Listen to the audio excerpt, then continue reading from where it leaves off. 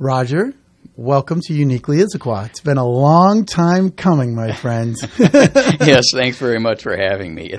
It was a little bit of a challenge to get the schedule set up, but I'm glad to be here. Yeah, just for a little background for everybody, I heard about Roger's story several months ago. I was really excited, wanted to get Roger on the podcast, and we just kept missing the mark. But here we are, like 3.5 months later, and we're here to talk about the unique find that you discovered in your backyard while you were building your new home, right? Yes. Yep.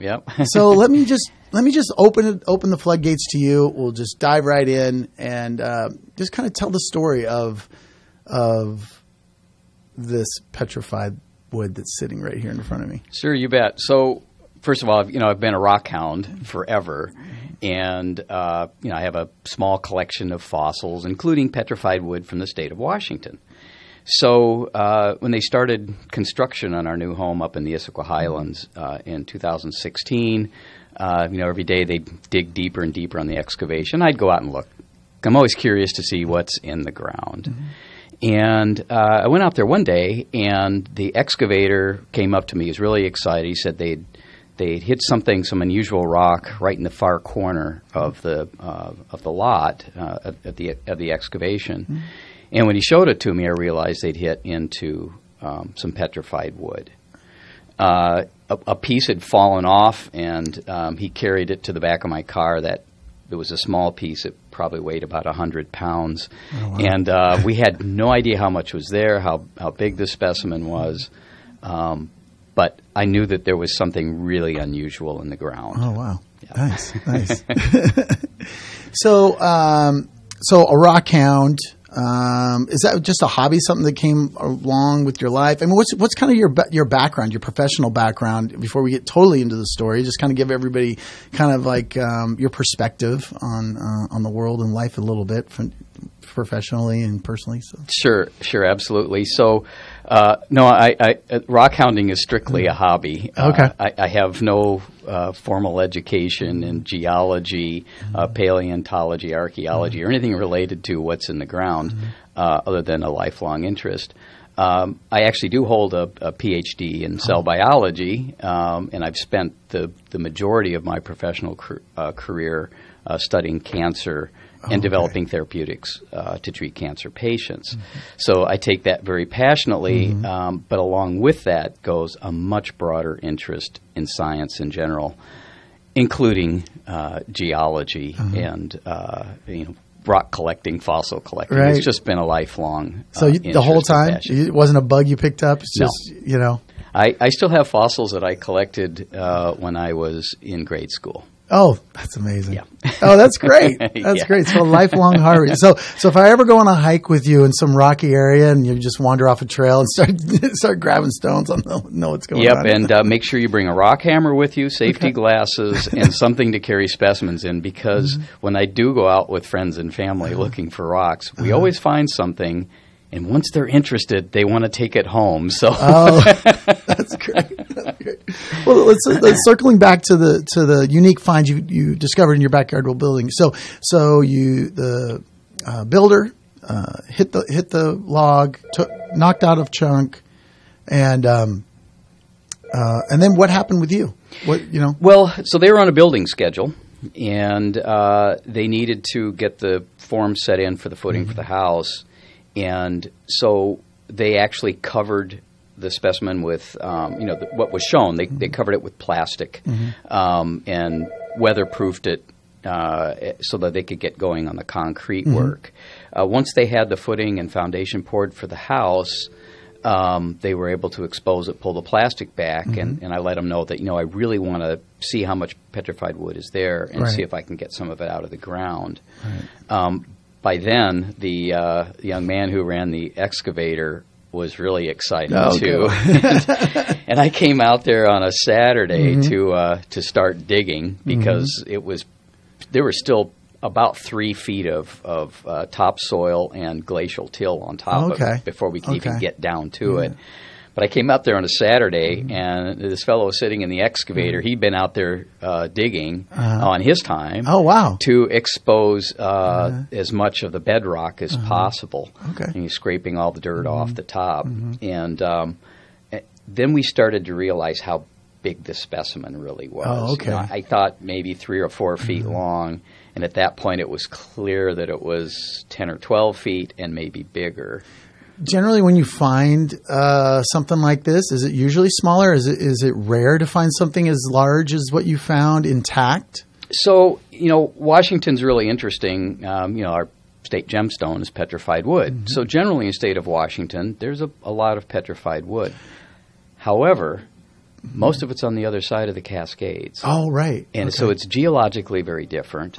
In terms of the quality of the wood, the type of stone preservation, it's also very different. And so when I started asking around to the experts, the Geological Survey in particular in Washington, I learned that finding a log on this side of the Cascades is extremely rare. Small pieces can be found, and they have been found, of course.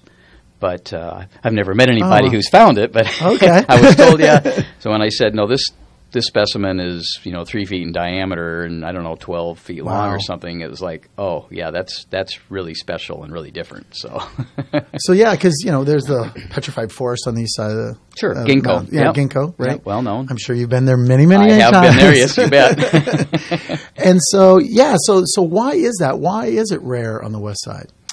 It has to do with the geology, and the whole area was, it's an uplift, and there's certainly a lot of volcanic activity, and it's different on this side of the mountains than it is on the other side of the mountains, and I'd say it's either that simple or that complex, right. So that's why the difference. Okay, so what is the process? I'm sure being the rockhound and all the research you've done is how does a piece of wood, a log, a tree, when it falls, how does it become petrified as opposed to just becoming part of Earth again? Sure. In this particular case, we have to go back at least 35 million years, somewhere That's between only. I was in grade school, so between 35 and 50 million years ago. It's called the Eocene epoch, and this area was forested. Okay. And I think we have a picture, right? Sure, yeah. So let's bring up. We've got a little bit of a picture. Let me find that one picture where you had it described. Oh, right here, right? Yes. Yeah. Okay. Yeah. This is good because this picture shows what the log looked like when it was first exposed. Oh, okay. And an idea of the layers that it was buried in. And the area we live in, the Issaquah Highlands, is a little unusual geologically compared to the rest of the highlands and certainly the rest of Issaquah. And I have that from the Icicle Creek Geological Survey, the geotechnical survey that was done on our particular building lot. Oh, okay. And this indicates that the surface layer, which is only a few feet thick, frankly, no more than about 3 feet thick. This is a glacial till deposit. So this is left over from many different ice ages. Okay. And so this layer is very compact. It's got a lot of rock in it and clay. So it's a real dense consistency. And then underneath that, you immediately hit bedrock. And so this bedrock, this is the Eocene epoch bedrock that I was referring to. It's called the Tukwila Formation in our area.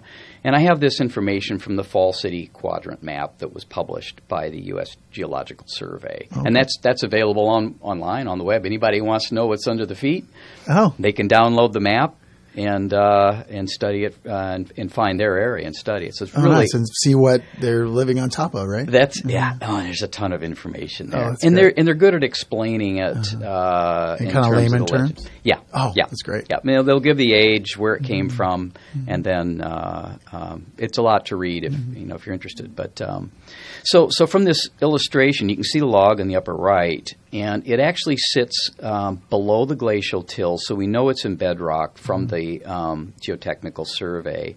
And the bedrock is sort of divided into two components. The upper part of it is highly weathered, and then the lower part is really, really hard and solid. So they were, it appears a kind of a gray or dark gray color in this illustration. Mm-hmm. So they had to use jackhammers to get through this to excavate. Okay, so this is hard. Yeah. Yeah. And so the top part is more flaky. It's a little bit more crumbly. Okay. Is that the stuff that's right here on the table? Yeah. So the petrified wood came out. It's actually different consistencies. Okay. The stuff that because the log, it's not laying flat. It kind of points up towards the surface. Mm-hmm.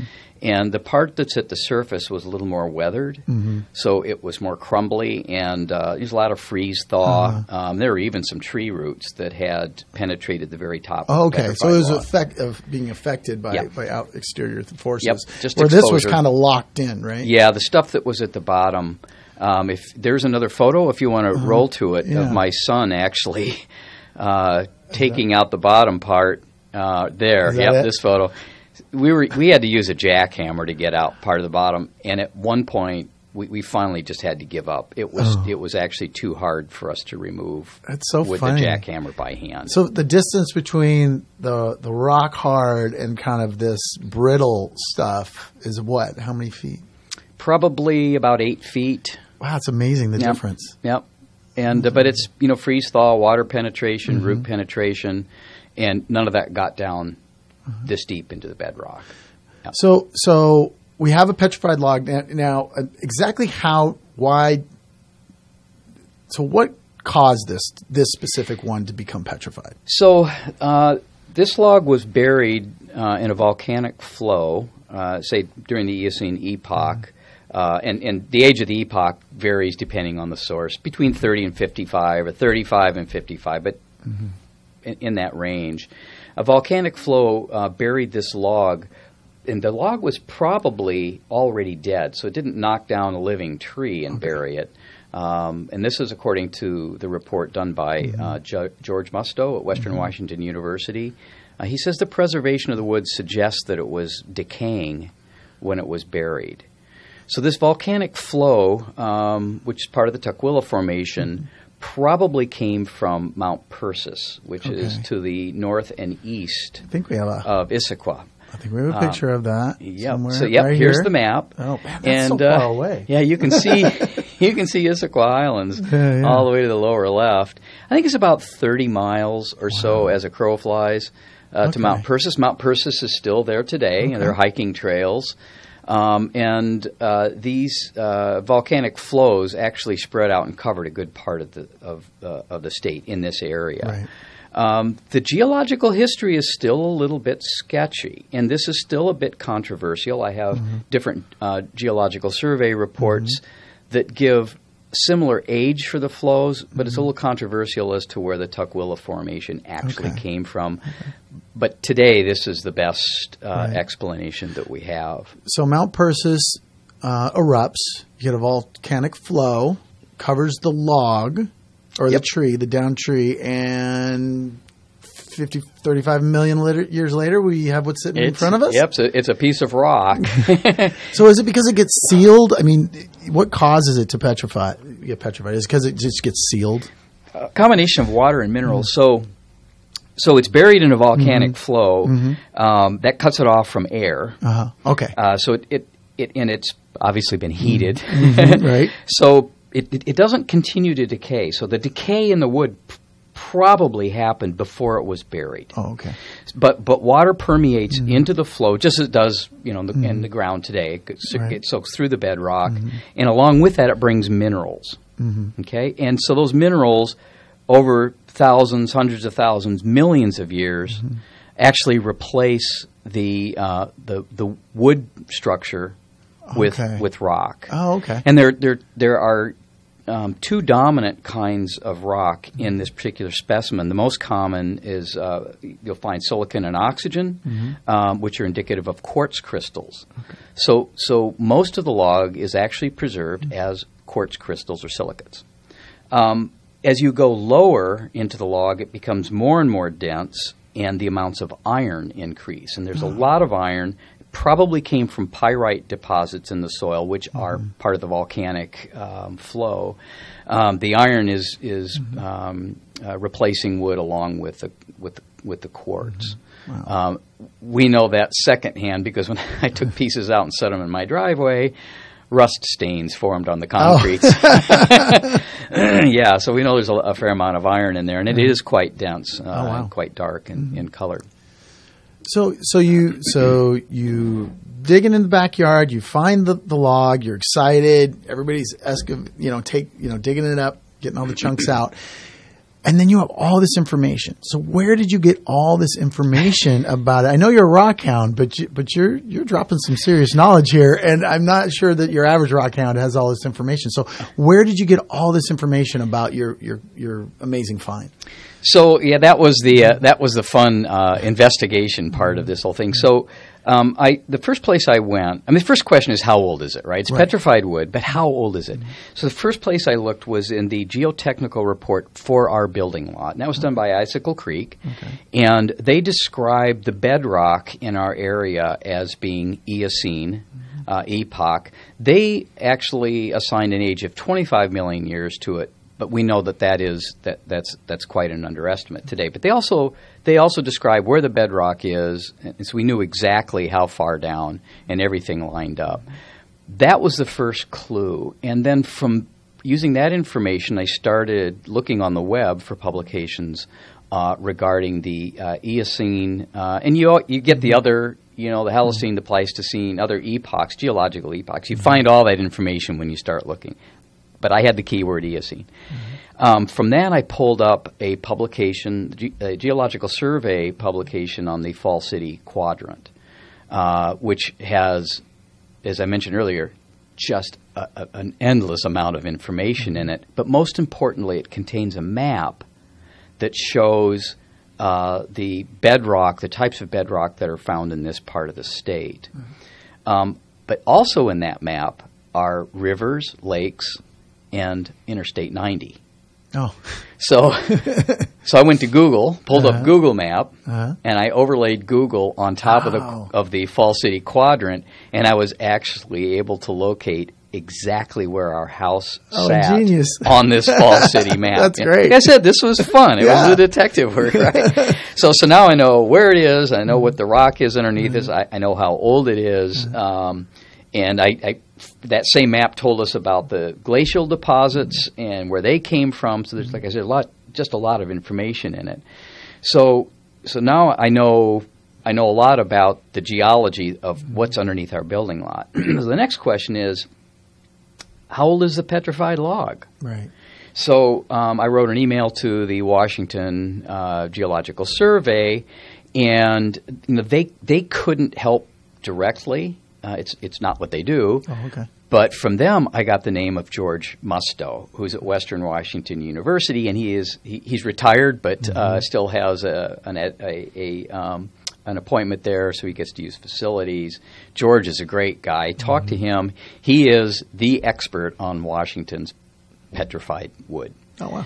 And I told him about the specimen, and he was very excited and asked if I could send some pieces, and he would have a look at it. So I took pieces of petrified wood that represented different parts of the log, and I sent them to George, and I expected him to look at them and give me an opinion, and wow, he did a lot more than that. So he cut sections of the wood.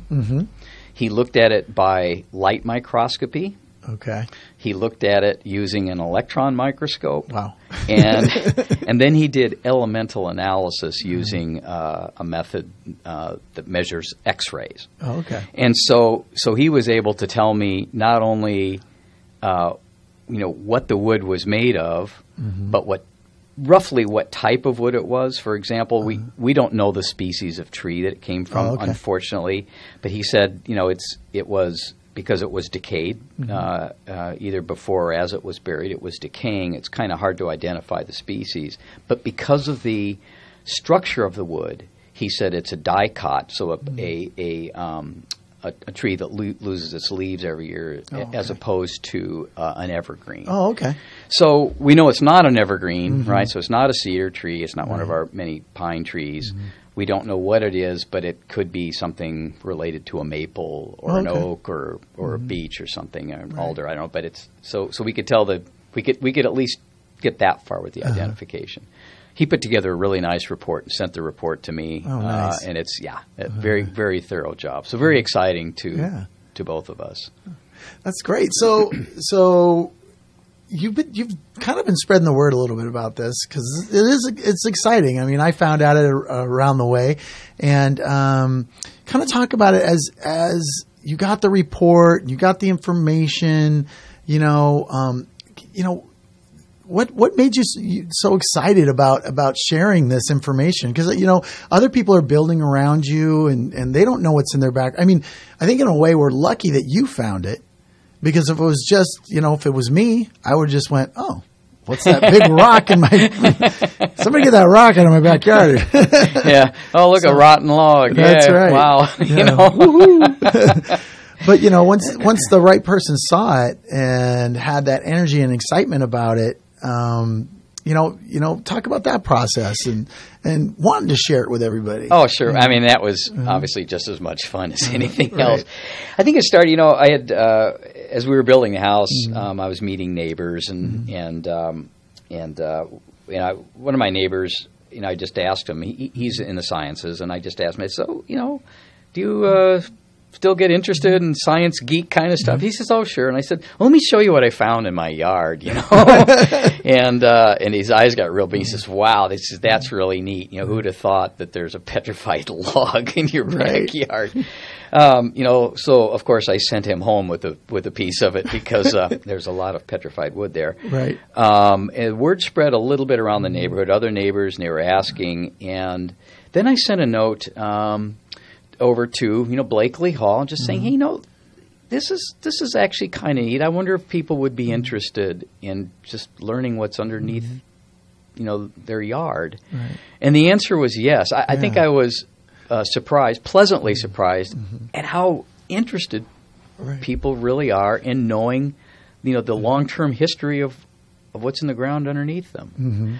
And that spreads. Yeah. So, yeah. So Blakely Hall, for people don't know, is kind of a community center type building up in the Issaquah Highlands. And so you contacted them. So you did a display up there of some sort? I did a display. They have several different activities that go on there over the course of the year. And they asked me if I could come in and talk about the petrified wood and show off a few pieces of it. Which I did. I was glad to oblige. I took in a box. Please help yourself. Right. I mean, really, please help yourself, because we dug all this wood out of the ground, and I have used some of it, and I'm going to continue to use some of it. But there's just so much there. Right. I thought it would be great for people in the community to be able to own a piece of the rock, literally, and to be able to share some of the history. And I think it's. It's great. When kids get excited about it, they want to learn about it, and they're amazed at how old it is. And, of course, so am I still.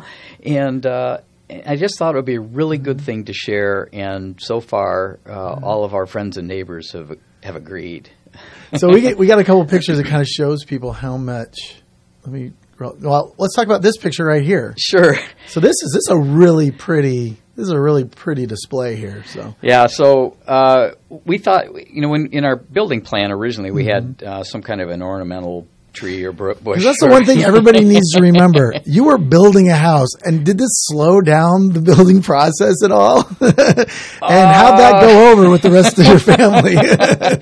So actually, we stayed to their schedule, and it was so helpful. When the excavation company came out and worked on a weekend to clear it. Nice.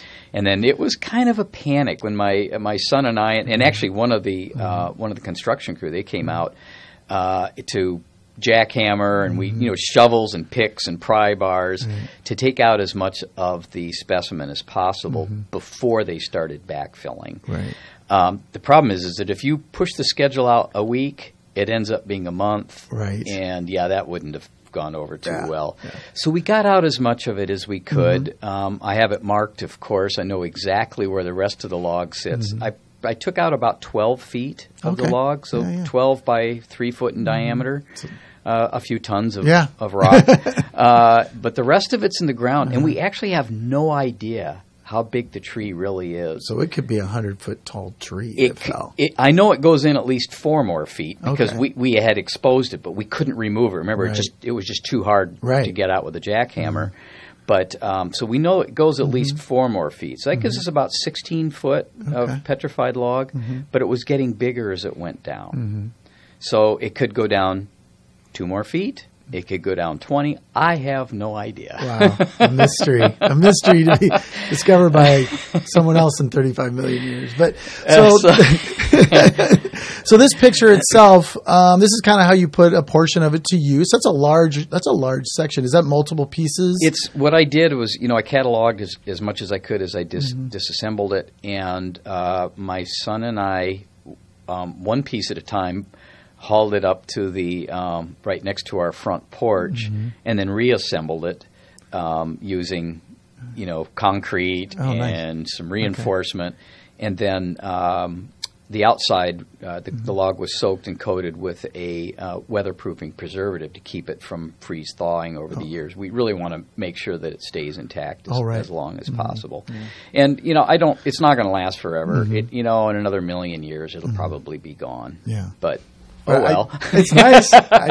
This piece is probably about 3.5 feet in diameter, and I'm going to guess it weighs probably 1.5 tons. Wow! It's maybe 4 feet tall.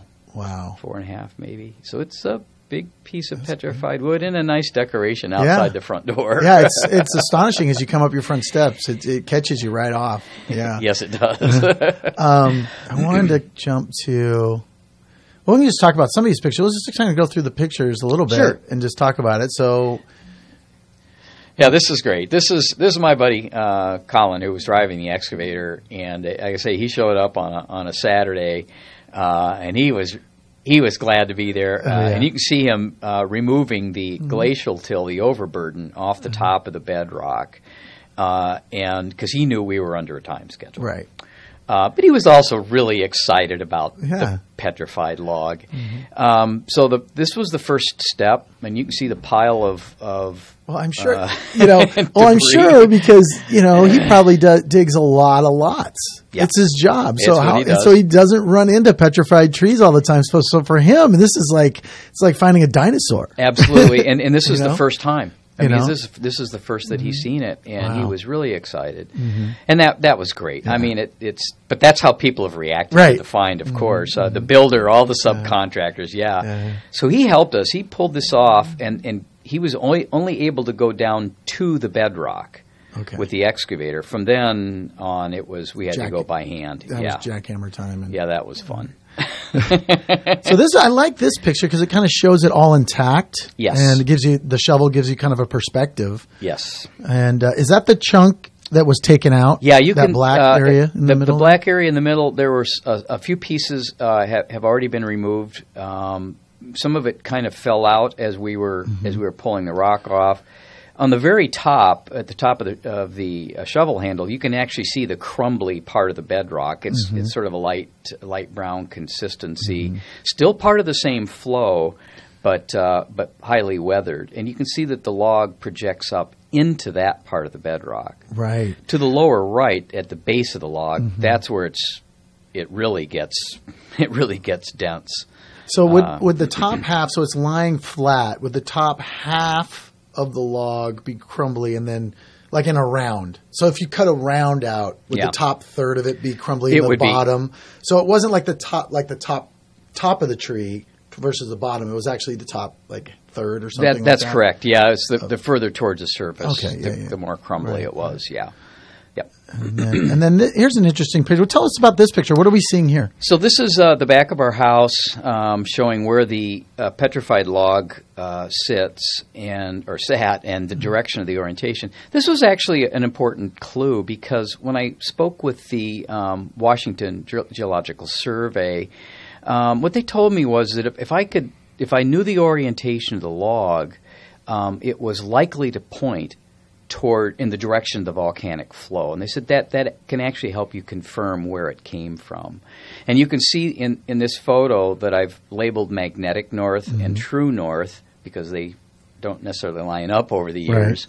Right. And then the direction that the log points, which is towards the north and east. Okay. And it does point directly at Mount Persis. Which we know. Which we know is where the Tukwila Formation came from. So so this is consistent with the bedrock analysis. It was just another clue that was confirming all this information that you had gathered. You know, how long did you do the research for this? How long was the sleuthing? So you found it, you're pulling it out, and then the sleuthing takes place. So how long was that process? That was actually months. I mean, the resources are all there, but you know, anytime you try to find something, you might run into a dead end. You wait, you think about it, and then all of a sudden you get an idea. So it sounds easy when you hear it laid out. Yeah, it went from this to this to this, but no, it actually took a lot longer than that. But fortunately, I was photographing the house and the excavation all along the way, just because. Right. I liked the photos. Yeah. I wanted the record, you know. Right. And, you know, a few hundred photos later, I'm glad I did. Yeah, you had all that information. So this was taken with a drone, actually. Oh, okay, okay. And then here you are. Yep. Yeah, I put on my work clothes and got out the shovel because, you know, once we had, you know, broken up the bedrock off the top of it, you know, using a jackhammer, and I also used a pick. I have a hand pick. Then I had to carefully remove the fragments with a shovel and try to get as much of the excavated material out of the way as possible. This was really just, I wanted to find out how big the log was before we took out any more of it. And you can see it's broken up and you know, fragmented even here. So what we're seeing here, was this all removed? Yes. Okay. Yep. Okay. In fact, it was removed all the way up to the part that's just behind me in this photo, and kind of the gravelly area. Yeah. Well, it gets getting deeper and deeper into the bedrock, and harder and harder to break up. There's the old jackhammer. Yep. More work. Yeah. This is Matt. He was great. He came out and helped with some of the initial excavation. And you can see that we've gotten a number of the pieces taken off the top. And then we moved them out of the way. We actually, you know, what do you do with 3 tons of petrified wood while you're building a house? Yeah, where did you put it? Because you didn't have a garage to put it in yet. No, we didn't. You know, so we started setting it aside, and you can see in this photo too some of the. This was a very large piece at the bottom that we'd managed to take out. That's what's sitting out front of the house, by the way. Oh, okay, that piece down there? Yeah. Oh, nice. That's part of it. So we moved the pieces by hand up to the side right behind my son here, and they used the excavator bucket to move it down and put it in a pile next to the driveway. And then I covered it with... this is the picture I was trying to get to. This is the picture I was trying to get to. That's a pile of petrified wood that sits in my garage. The boxes contain all of the smaller fragments. I didn't want to, you know, just throw any of it away. The big pieces, I thought, well, this would be fun to do some landscaping and maybe some furniture. But even the small pieces, I thought this would be great just to give away to the school kids and neighbors, anybody who's interested in having a piece of the rock, rather than just you know, use them as backfill. So there's a lot of petrified wood. Yeah, that's a big it's a big pile of petrified wood. Yeah, it is. And then what are we looking at here? So. I was interested in the structure of the wood. This was even before I sent it up to George Musto, and I just took it into my workshop and cut a few sections, smaller pieces. I cut them in sections using a stone saw. Okay. And so this is what it looked like, at least by my eye. And you can see some of the tubular structure to the wood. It's preserved enough that you could see, you know, the sort of xylem and phloem structure of the wood. And the quartz crystals. The lighter areas in here are crystalline material along the matrix of the wood. And it just sparkles like diamonds when you get it out in the sun. It really is something else. And you can see some of that, I'm sure, in the pieces that I brought into your office. You can see the sparkle from the lights, and it's actually pretty cool. Those are the quartz crystals. I can see it. Yeah, I totally can see that. Those are the quartz crystals. That's really cool. So this section is from one of these pieces of wood like this. So. And then what's this? What are we talking about here? And this is one of those serendipitous finds off the web, right? So, in trying to figure out the age of the volcanic flow, and so I had a couple pieces of information, right? So we had the Tukwila Formation from the Fall City map.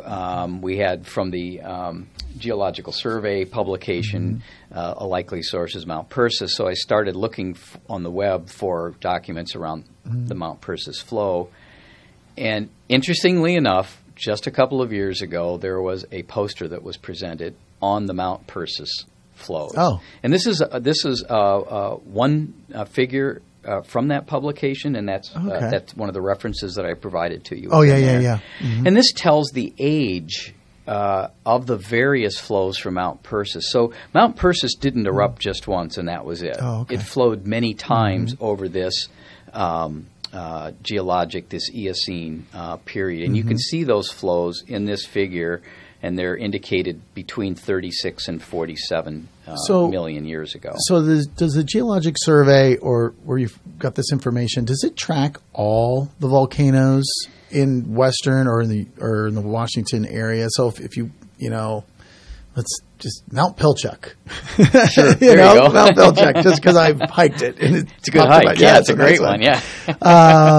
So could I find that information, or is it just a lot of it? You can, and it's there's a reason for doing this, and I learned this from reading through the various publications. If we understand what has happened in the past, it helps us to better predict what's going to happen in the future. So understanding the geological history of our area is actually very important to knowing what's going to happen next. We're all familiar with Mount Rainier and of course Mount St. Helen, but because they're here and they're new and we can see them, but they are relatively new geologically speaking. Right. If you go back to the Mount Persis eruptions, this area was very, very different, and there were other volcanoes that were here. Other lava flows that occurred at the time, debris flows, ash flows that occurred at the time. They're very different than today, but the forces that drive them are exactly the same forces, the plate tectonics. So there's been a desire by the Geological Survey and the groups they work with to understand the geological history under this part of the country. If you go back to the 1960s and 1970s, the data is relatively thin and poor. It's because it was hard to explore. Right. Everything's covered with forest, As there's more construction and then better methods of drilling and boring into the ground, we learn more and more and more about the history. So not only are the older maps updated, but the actual information that's contained in those maps in terms of the age of the rock, when the volcanoes erupted, where they were located, that information is also being updated, improved on. In one of the publications I read that we actually know probably around 90% of what's happened geologically in the state of Washington. That's quite a bit, but that means we still have a ways to go. Yeah, there's still some. So what's the difference? So was the western part of the state more affected by volcanoes than the eastern part? Was it... or is it basically the same? Yeah, it's probably pretty similar. Okay. But the events are actually quite different. And so, most of the Cascade, and we think of the Cascades being volcanic, right? And they actually aren't. I mean, most of the rock in the Cascades are granites and schists and other types of rock that they were volcanic, of course, a long, long time ago. But it's actually plate tectonics that are putting pressure on the continental plate and causing it to wrinkle and uplift. Oh, okay. And along with that pressure goes a lot of heat, and of course the volcanoes are formed as ways to vent the heat and relieve some of this tension along the folding of the plate. So it's different than like the volcanoes in Hawaii, where you're actually building the Very island. different, yeah. You're building the island through lava flows. These volcanoes are created through tectonic pressure. Yeah, Is that what you're saying? Very different, very different from the Hawaiian Islands. That's correct. Those same forces, of course, drove the volcanic history of the eastern part of Washington. But there are other things, of course, that drove what we now know to be the geology, current-day geology in eastern Washington, including the Ice Age dam break that probably carved much of what is now eastern and east central Washington. Yeah, because I was kind of thinking about that because I know that it was kind of graded, basically, kind of. Yep. Right, and that's why I was kind of leaning towards that question, because I was like, well, how does that work? Why is it so flat and everything? And we're a little bit more mountainous over here with our topography so different. And it's hard to imagine an ice age flood that, by some estimates, a wall of water 600 feet high crashed through that part of the state, and over a very short period of time, perhaps even days. Wow! Carved canyons and the potholes and everything else that we now associate with Washington geology east of the Cascades. Right. But the volcanic history, to my knowledge, is very similar. The forces behind it are very similar. I don't know where the volcanoes were, that resulted in the flows, for example, around, by Vantage, that were responsible for the ginkgo forest. Oh, okay, yeah. And history over there. Do we know the age of the ginkgo forest approximately? It's about the same age. About the same time? Yeah, Okay. It's about the same age. Yeah. Yep. What's a million years between? Well, yeah, plus or minus. Plus yeah. or minus. But the preservation and the types of petrified wood that I've seen over there, Chris, we just have the one log from here, right? And I have pieces that I've collected from the other side of the state. The preservation is similar to this log, but I also have pieces that are opalized or agatized, so they're more of a semi-precious gem quality wood that the Washington, frankly, is quite well known for. Oh, okay. So is that more standard on the eastern side? Yes, it is. Yeah, and there are two places, in case the listeners are interested, right? There we go. There are two places that you can go. One is, of course, the Ginkgo State Park, and there's a museum there, and you can look at some of the specimens that have been found in that area. It's just off of Interstate 90 by the Columbia River. Okay. And then there's a trail that you can walk through the park, and you can see some of the logs that are still on the ground that have been found there, including the ginkgo tree for which the park has been named. The other place to go, which I think is a lot more fun, is a place called Saddle Mountain. Saddle Mountain is near the town of Mattawa. Okay. So it's south of Vantage along the Columbia River. It's BLM land, and it's an area that you are allowed to collect petrified wood. Oh, wow. BML land? Sorry. Bureau of Land Management. So they're public lands. Okay. You can find them on a Washington map. Especially if you get a BLM, Bureau of Land Management map. Okay. The Washington State Gazetteer has it as well, which is how I found it. And then you can find information on the web as to how to get there. But you drive all the way up to the top of Saddle Mountain. There are no trees. It's arid, and you're about 2,000 feet above the Columbia River, so the views are spectacular. Wow. But you can walk around and find petrified wood on the ground, and you're allowed to collect it and keep it. There's even a sign as you enter the land management area that tells you how much you can collect. Oh, so, nice. it's really a great resource for people who are interested in going out and finding some of their own. Yeah. Well, what is your plan? So I know you did the presentation up at Blakely Hall. Do you have any further plans for spreading the information and knowledge that you've collected about this amazing find in your backyard? So absolutely, yeah. So, and I should add to that, also getting rid of some of the petrified wood. I've got the display piece out front, and I've got a couple of more projects that are for which I've earmarked a few select pieces of wood. But the boxes, the smaller pieces, I actually want to get over to the school systems in Issaquah so that school kids can learn about it and have an opportunity to take a piece of petrified wood home just to show what's underneath their feet in their own backyard. Right. And I'm sure there's a lot more of it here that's just it hasn't been found and probably never will be. But I think it's a great way to get kids interested in learning more about what's around them, and perhaps interested in the sciences. We need a new generation of scientists, and I think this is a good way to start it. So things like this where it's tactile and you can touch it and you can pick it up and there's a story behind it. If it can, if one child, can say, you know what, maybe I want to be a rock hound. Absolutely.